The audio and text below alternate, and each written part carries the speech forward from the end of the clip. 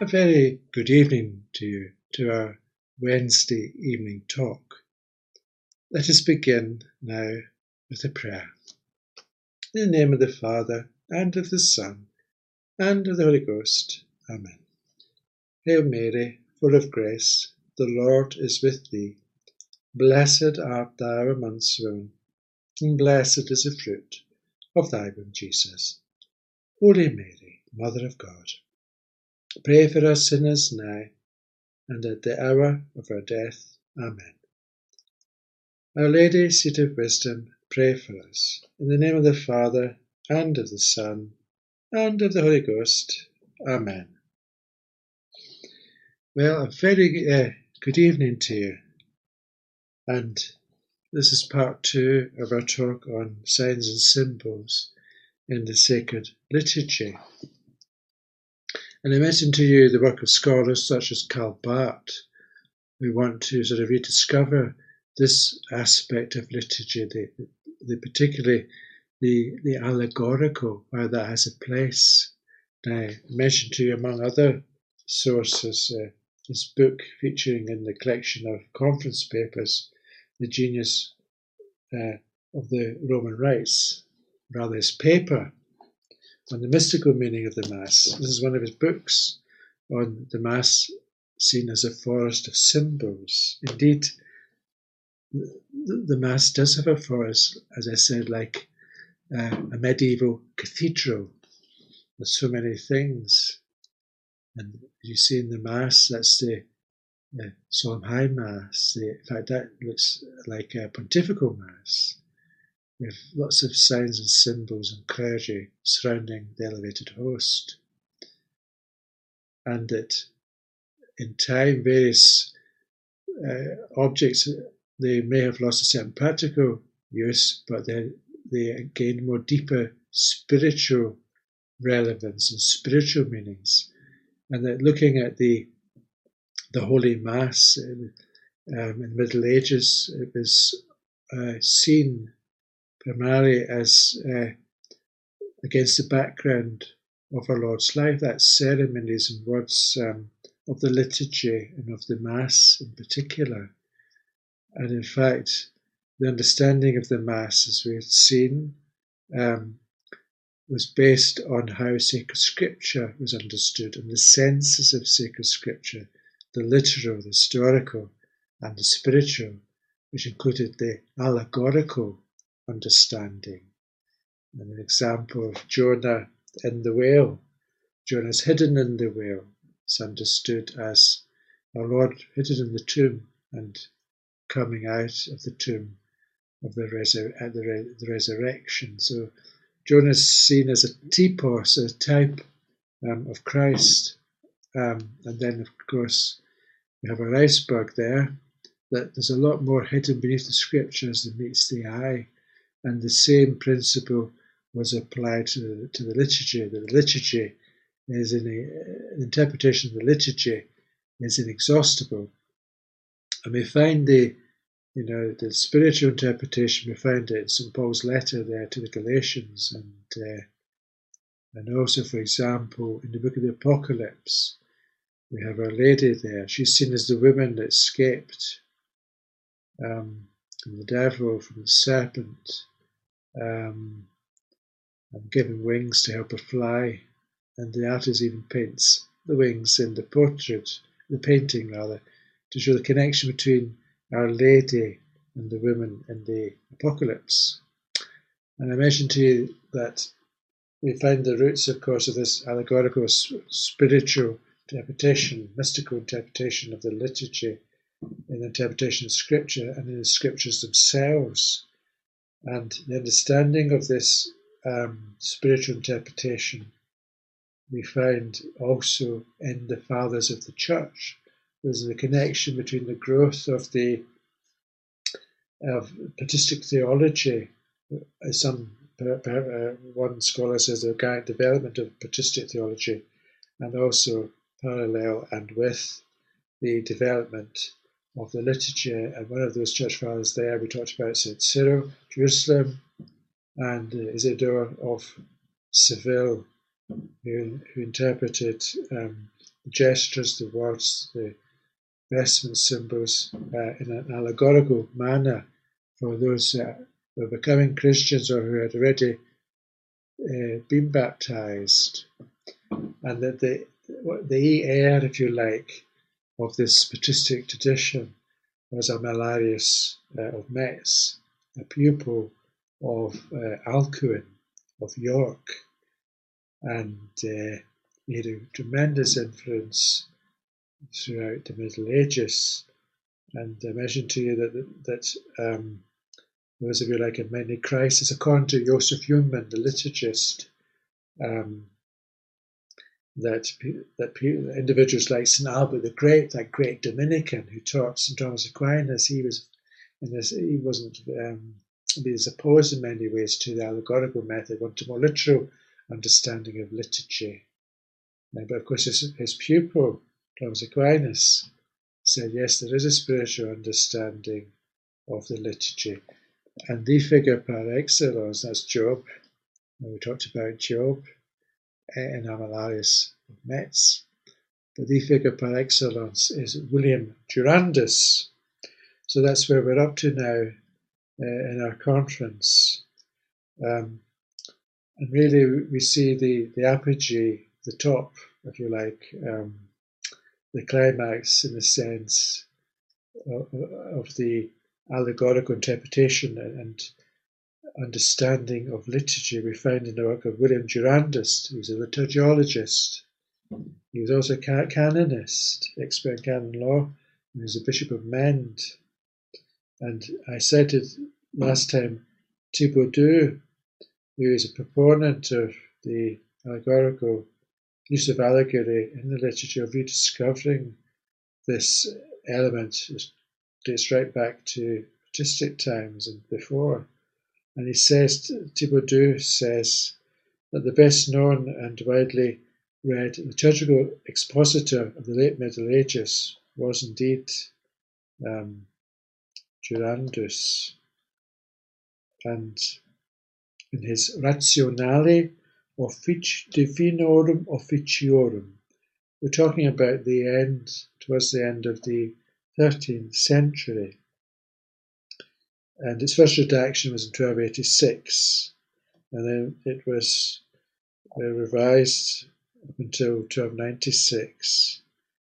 And one scholar indicates, just to give you an idea of how popular this work was, and of course we've lost lots of manuscripts in the course of history. Might be the Reformation, might be one reason why the destruction of the monasteries and so forth, but from what we know, we can gauge some idea about the popularity of the work. It's quite clear. In the later Middle Ages, there exist 300 extant manuscripts of the work. In Mainz in 1459, it's interesting, someone has indicated that it's the fourth book that was printed in movable type, and it was the first by a post-biblical author. There were over 100 printed editions of the work between 1459 and 1631. So it's quite astonishing the influence that William Durandus had on the interpretation of the liturgy. He states that,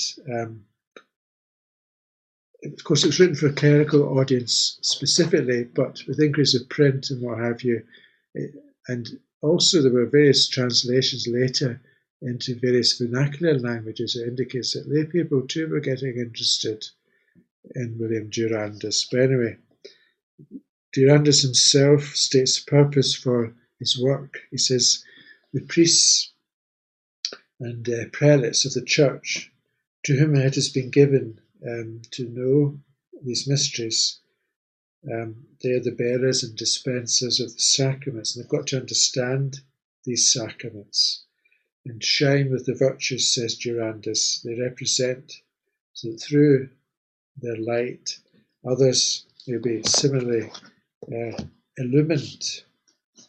There's another passage too connected with this about the purpose of his large treatise.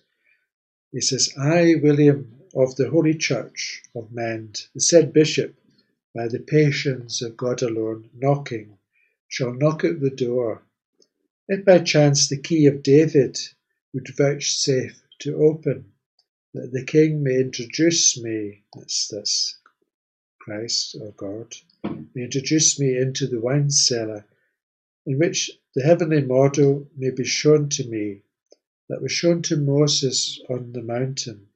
To what extent, from the individual things and ornaments that exist in the ecclesiastical offices, I may succeed in making known clearly and openly what they should signify and represent, to examine and state the reasons by him who makes the tongues of infants eloquent. It's a quotation from the Book of Wisdom. The Spirit of whom breathes where he will, dividing to everyone according as he will, to the praise of the Holy Trinity.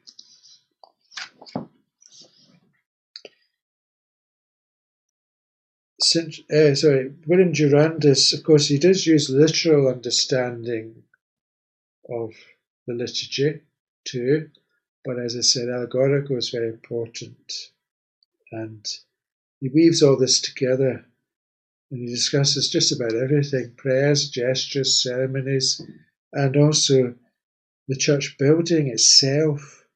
And for Durandus, the church building, the church building there, cathedral, the church building represented Christ, as did the altar, which was at the very heart of the church. And also the door is open. I am the door, our Lord said, for the faithful to enter into. And he said that the lights, that the interior of the church was illuminated by light. And that symbolizes Christ and the Holy Spirit. And of course, the cruciform shape of the church too, Christ on the cross. Another example from the Razionale is William's commentary on the various liturgical vestments which the priest wore. Now, I mentioned to you that the literal sense wasn't entirely given up. There was space for that, but also was taken further and deeper in the allegorical interpretation. And Durandus talks about putting on of the vestments, putting on the amice, tying the strings, and so forth. And then he goes deeper. The amice symbolizes Christ's Godhead, hid in flesh, because it was like a cloud that overshadowed the head in various scriptural texts. He talks about the alb, which the priest puts on to cover his cassock, his clothes, his habit. And that alb is white. That signifies the transfiguration. And the new garment which is put on, which you're given, of course, a white garment at your baptism. It's still the case today. So that symbolizes the new garment that you put on, the new man in Christ. The stole, which is crossed over from right to left, crossed over the breast, which we can see there, the second figure in our illustration. That signifies the obedience of Christ, whose obedience, of course, was unto death on a cross. And the maniple, which we spoke about at length in another conference, that was the reward in heaven, which we may have too, as well as carrying the toil and the tears of the priesthood. It reminds that through this came it comes our heavenly reward. And also it was pointed, it was made an allegory of Christ also enjoying his reward in heaven, the ascension and what have you, the glorification of our Lord.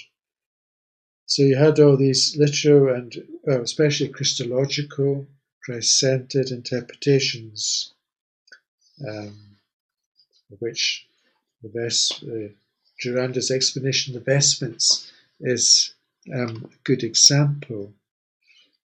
And also, it's interesting, he goes on to look at the vestments pointing towards the passion of Christ. That's another layer of meaning. The veil, the amice was supposed to represent the veil which was put on our Lord's face. The alb was the robe that Herod put on him. The cincture was the whip with which our Lord was scourged. The maniple was the rope that tied his hands, and so on and so forth.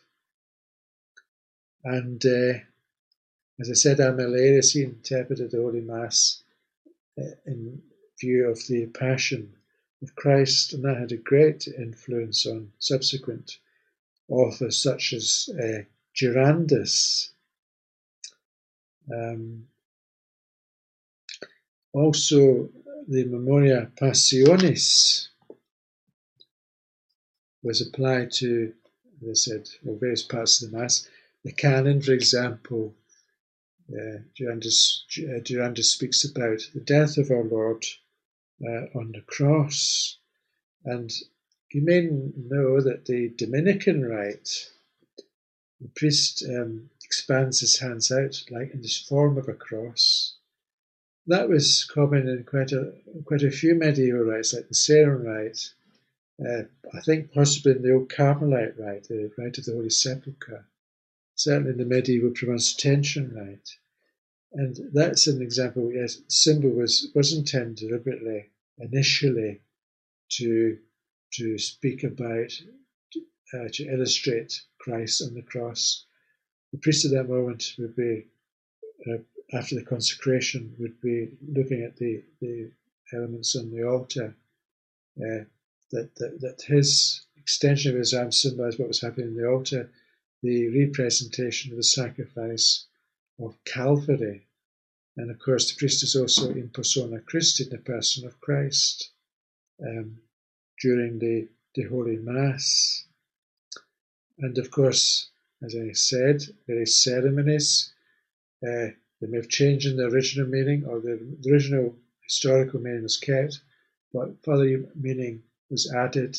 The meaning of the gestures was enriched throughout the centuries. And the allegorical interpretation of this scripture is certainly one of them.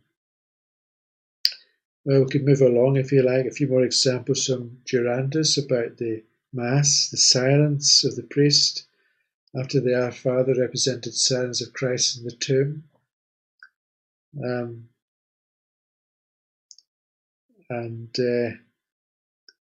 As our Lord, with the resurrection scene also in the Mass, that the 3 days of our Lord in the tomb are signified by 3 signs of the cross which the priest actually makes it with the particle of the sacred host over the chalice. There's various interpretations for that. And Girandus says that symbolizes the 3 days of our Lord in the tomb. And that the tomb itself is symbolized by the cup of the chalice. Maybe this is why we find in the pre-1955 Holy Week ceremonies for Holy Thursday, two hosts are consecrated, one for the priest, for Holy Thursday at the Mass, and then another particle, another host for the priest to consume on Good Friday. And it wasn't carried in a ciborium.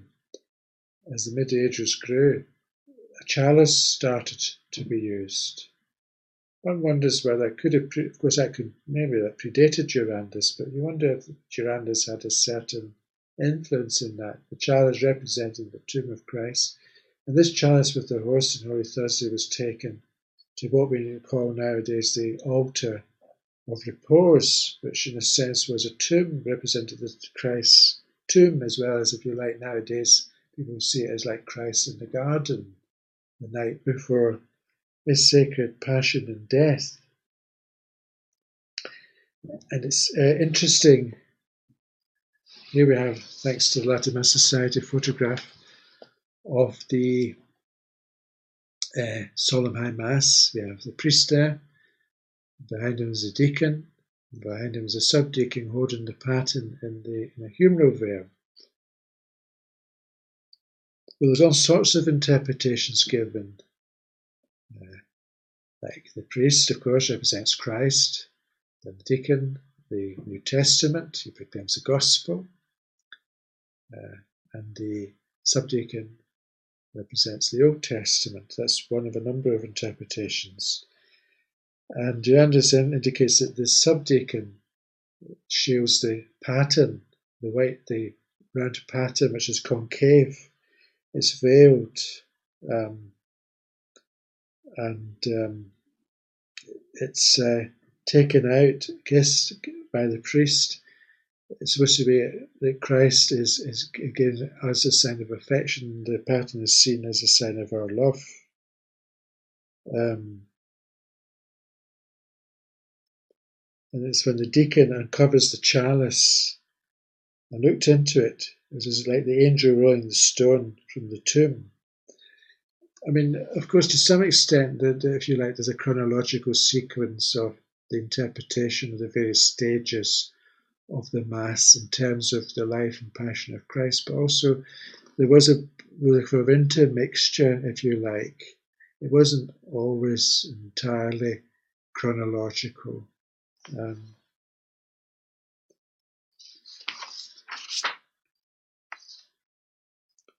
Well, he's a great figure, William Durandus, and if you're going to translate the Rationale, there are certainly translations of the first book, and maybe that's in progress, and maybe they progressed further. But it had such an important influence in the Middle Ages. Another figure, well, as I said, the literal interpretation still existed and still used by William Durandus, despite the influence of the allegorical method. But one example is Florus of Lyon.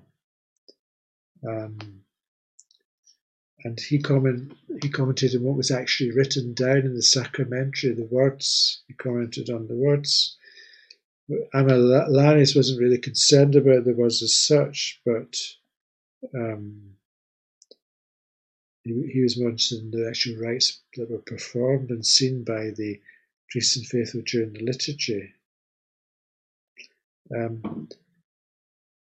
Florus tried to be strictly sort of literal. That's just to let you know that the literal understanding, historical understanding of the words still existed, but of course the allegorical held sway throughout. The allegorical interpretation held sway throughout the Middle Ages.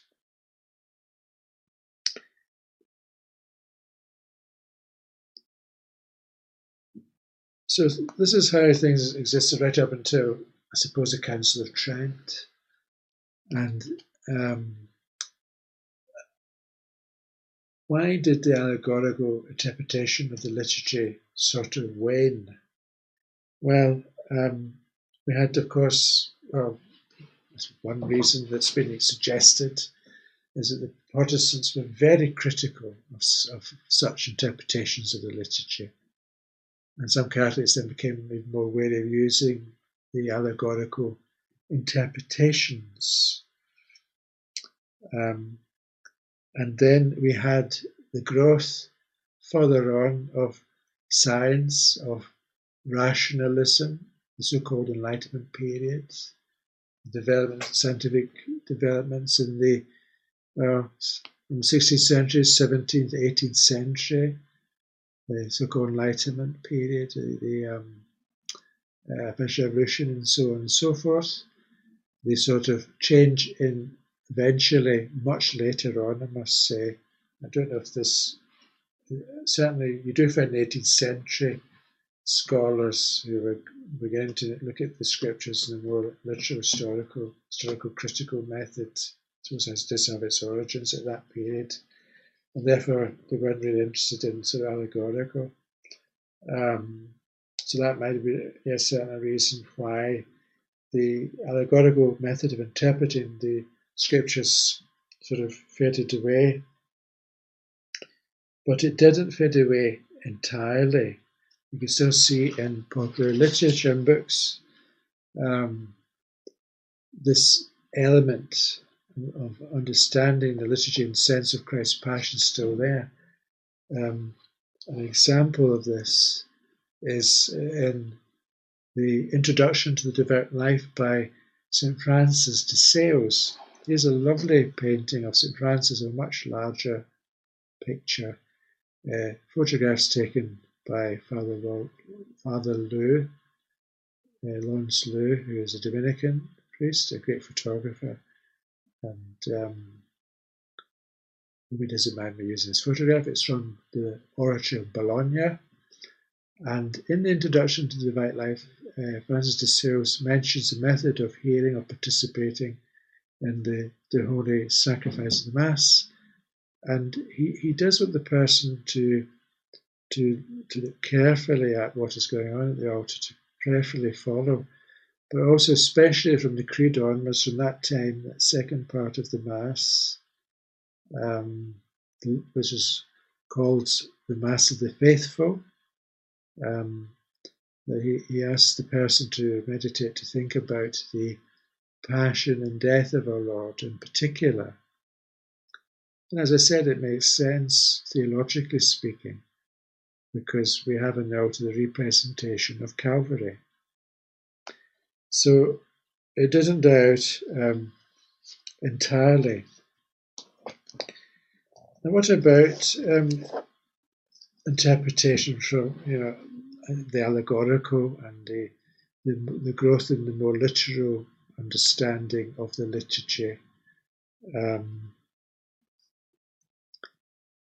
Well, I should mention, especially in regards to the allegorical understanding, the influence of Jean-Jacques Ollier, a great figure in France, founder of the Seminary of Saint-Sulpice. He wanted to train good priests for the Catholic Church, men who were formed, really well formed, and this was part of the reforms of the Council of Trent. And he obviously wanted the priests to have a good understanding of the holy sacrifice of the Mass, and by that they could also teach the flock in the parishes. As a matter of fact, he published in 1657, this is mentioned by Claude Bart in his article, Ollier published the Explication des cérémonies de la grande messe des paroisses selon l'usage romain. If you like, the explanation of the ceremonies of the Great Mass, the High Mass of the parish, according to the Roman usage, the Roman rite, in other words. The original manuscript, Bart indicates, it consists of notes that Ollier made for his classes when he was training the clerics at Saint-Sulpice. Although other professors too taught the students. But nevertheless, it's interesting because you can still see the sort of mystical interpretation in the liturgy. So there was still, like with St. Francis de Sales, there was still some interest in it, despite the growth of the historical critical method, perhaps maybe a little bit later on, or at the same time, the growth of rationalism, the so-called Enlightenment. And Ollier actually, he uses images employed many times in the liturgical commentaries of the past. He says the angel that is to say, Christ has arrived. He's standing before the altar and is in the presence of the church, with a golden thurible, that is his immaculate body, filled with fire, that is to say, love.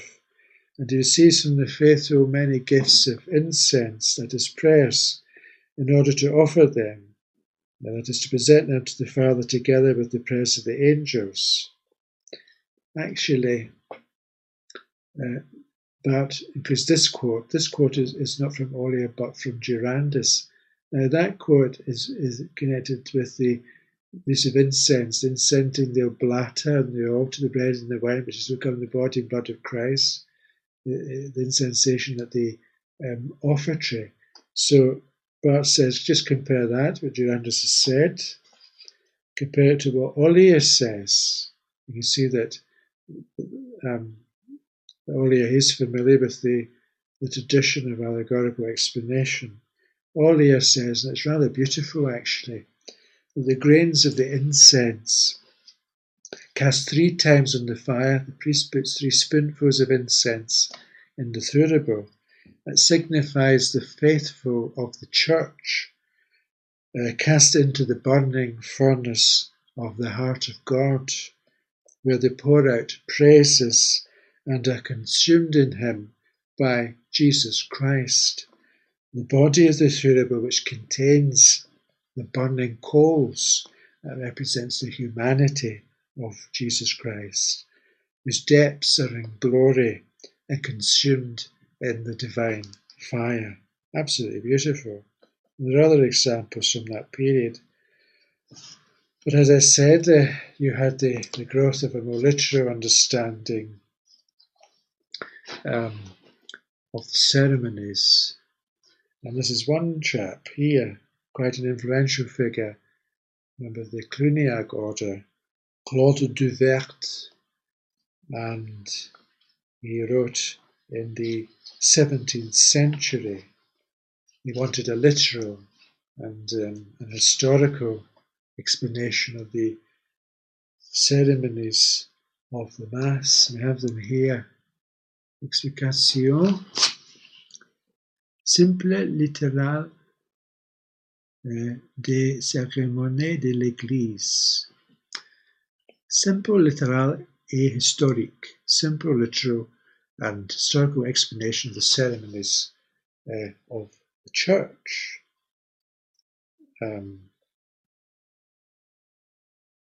Let's go back to De Wet there. The influence of science and reason played a part in this understanding.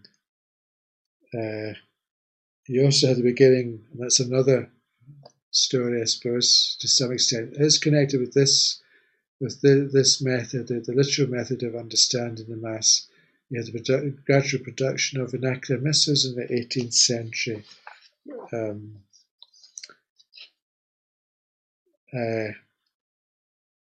And the age of the Enlightenment.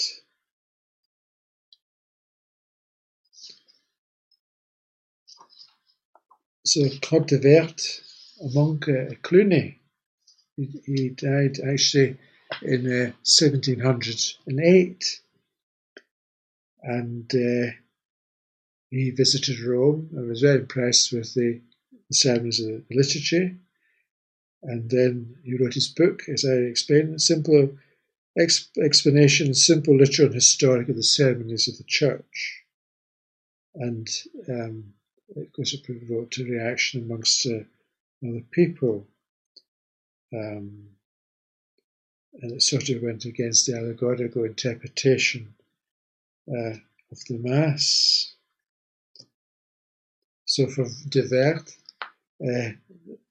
the mystical, the symbolic interpretation of the liturgy, he said it was from the medieval commentary tradition, is pernicious mystification and bad scholarship.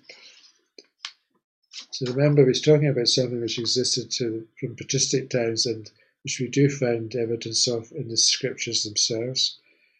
And he says that, basically every ceremony serves as a simple physical hygienic convenience, or it reflects a simple historical accommodation. Incense dispels bad odours. Immersion baptism was a hygienic practice meant for cleaning newborn babies. Chasuble was an ordinary Roman garment. The rood scream simply amplified a lector's voice. The mixture of water and wine in the chalice, the offertory, is a simple imitation of historic Jewish practice, and the mystical meanings were added later. So he went on in that vein.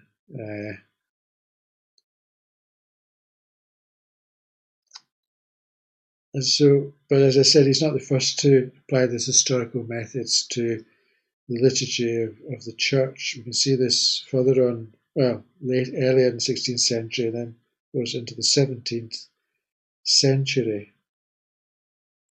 For example, you've got, this is later, actually a little bit later, slightly later, contemporary, if you like, Dom Edmond Martin and his De Antiquis Ecclesiae Ritibus.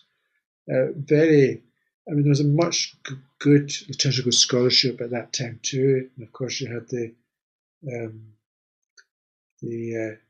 Benedictines in Paris who worked very hard at this and unearthed lots of the liturgical treasures and sources for liturgy, but some of them went maybe a little bit too far in the condemnation. They certainly did. The condemnation was very hard on the allegorical method. But anyway, Dom Edmond Martin says that, of course, earlier authors looked to mystical reasons to explain the Mass. And he says, actually, there was a style of writing which was distasteful to the learned men of our age. The learned men of our age. So what is modern, what is now, this is what we should be looking for. We shouldn't look to the past in a sense. That's not entirely true of the characterization of the literal school. They did look to the past, but they thought just looking strictly from a rational approach, that sort of the symbolic and, in many ways the symbolic and the allegorical explanation had no relevance to the modern man. Maybe that's familiar in some ways to what happened after the last ecumenical council, that repetitions in liturgy and various symbols like the maniple, they have no relevance in the sense to modern man, not practical. In other words, it's a truism that in many ways that history repeats itself. Anyway, so De Wet said that the literal, the historical sense of a writing or a ceremony is that which the author or institutor had in mind, and it is often a figurative sense of symbol and of mystery. He says that since we are seeking the reason for the institution, for example, the ceremony of the pastoral staff of the bishop, we would distance ourselves from the true sense of the church if we gave as a reason for institution the ordinary usage of support while walking. So he had, I think, he didn't entirely throw the baby out with the bathwater in regards to the use of symbols, but as one commentator, and these translations are from that website which I mentioned earlier to you, it says that nevertheless that De Wet he sort of misread, and it says willfully misread liturgical text. It's cherry picking from the sources, and quotes the deafening silence in his writing about the witness of Christian tradition to the primacy of the spiritual sense, and is really not to be forgiven, as the author has said, and can only be seen as a prejudiced effort at reconstruction for political purposes. I'm sure there's a thesis in that somewhere. That would be a very interesting discussion to have, if that's a true representation of diverse work, but you have emphasized the literal, and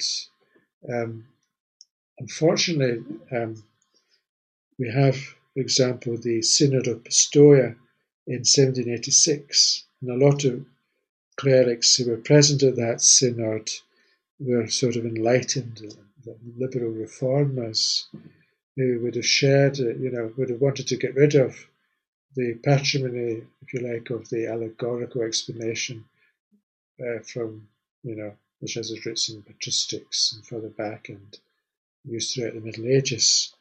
And it led to a very rationalist approach, to the sacred liturgy. It's not a question of saying that no, liturgical scholarship is really important to understanding the historical aspects of liturgy, of what we mean when we pray, but also the church as a journey through time, and understanding of liturgy, understanding of the theology can deepen, ceremonies can be added, beauty can be increased, prayers are added to point out certain aspects of dogma. All this goes on. But and also looking at the liturgy from the viewpoint of the Passion of Christ, which is a very, very long history. To say that that is of no significance is dismissive, to say the least. And to think that now, as they did at the Synod of Pistoia, that yes, we've got to get rid of this, that, and the other, it doesn't apply, we can't have the canon quietly, that everything's got to be understood. No, I'm afraid that is, we can only go so far with our understanding as human beings, but to think, therefore, we understand the text, therefore, that the text is achieved its purpose, it loses the point. The understanding of a text or a prayer, we're addressing it to God in the first place. Like liturgy is primarily, firstly, the worship of Almighty God, and then in a secondary way, it is to teach us. That element of teaching and didactic element is there. But first, liturgy is about the worship and the praise of God. And understanding is more than words. It goes at a much deeper level, with the ceremonies and gestures, which in the secondary sense can teach us and lift us up towards the primary ends of divine worship, which also leads to our sanctification. So let's divert, and despite, of course, maybe the waiting to some extent of the allegorical understanding of the liturgy, not everybody accepted what Claude de Vert had written in his Explication. We have here another Explication, which I have a copy of, Explication des prières et cérémonies de la messe, explanation of the prayers and ceremonies of the Mass. And this is by Pierre Le Brun.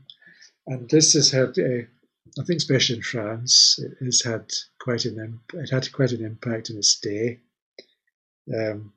Dates according to what I have here from 1726.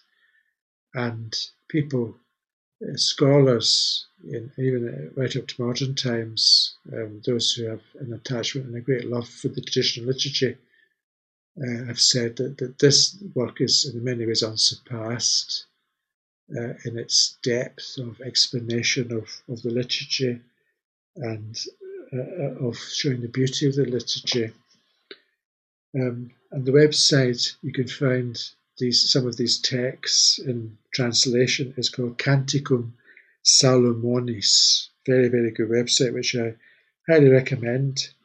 There doesn't exist any contemporary portrait or diagram, picture, rather, I should say, of Pierre Le Brun. Born in 1661, he died in 1729. He was a French liturgical scholar, and he was an Oratorian. And as I said, he didn't agree entirely with Le Brun. And Le Brun was praised by the Benedictine Dom Gouranger, who did a lot to bring the liturgy to the people to understand and to pray the Roman liturgy.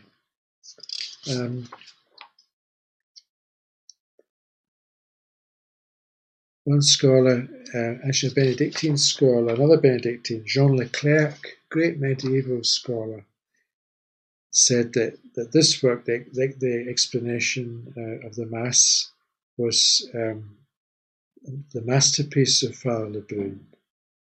And he actually says, this is in the 20th century, that 2 centuries have passed. We must admit that nothing has replaced it, despite some admirable attempts. Another scholar, Abbe Coex, said that this work remains unsurpassed and whose amplitude and complexity is well expressed by the title.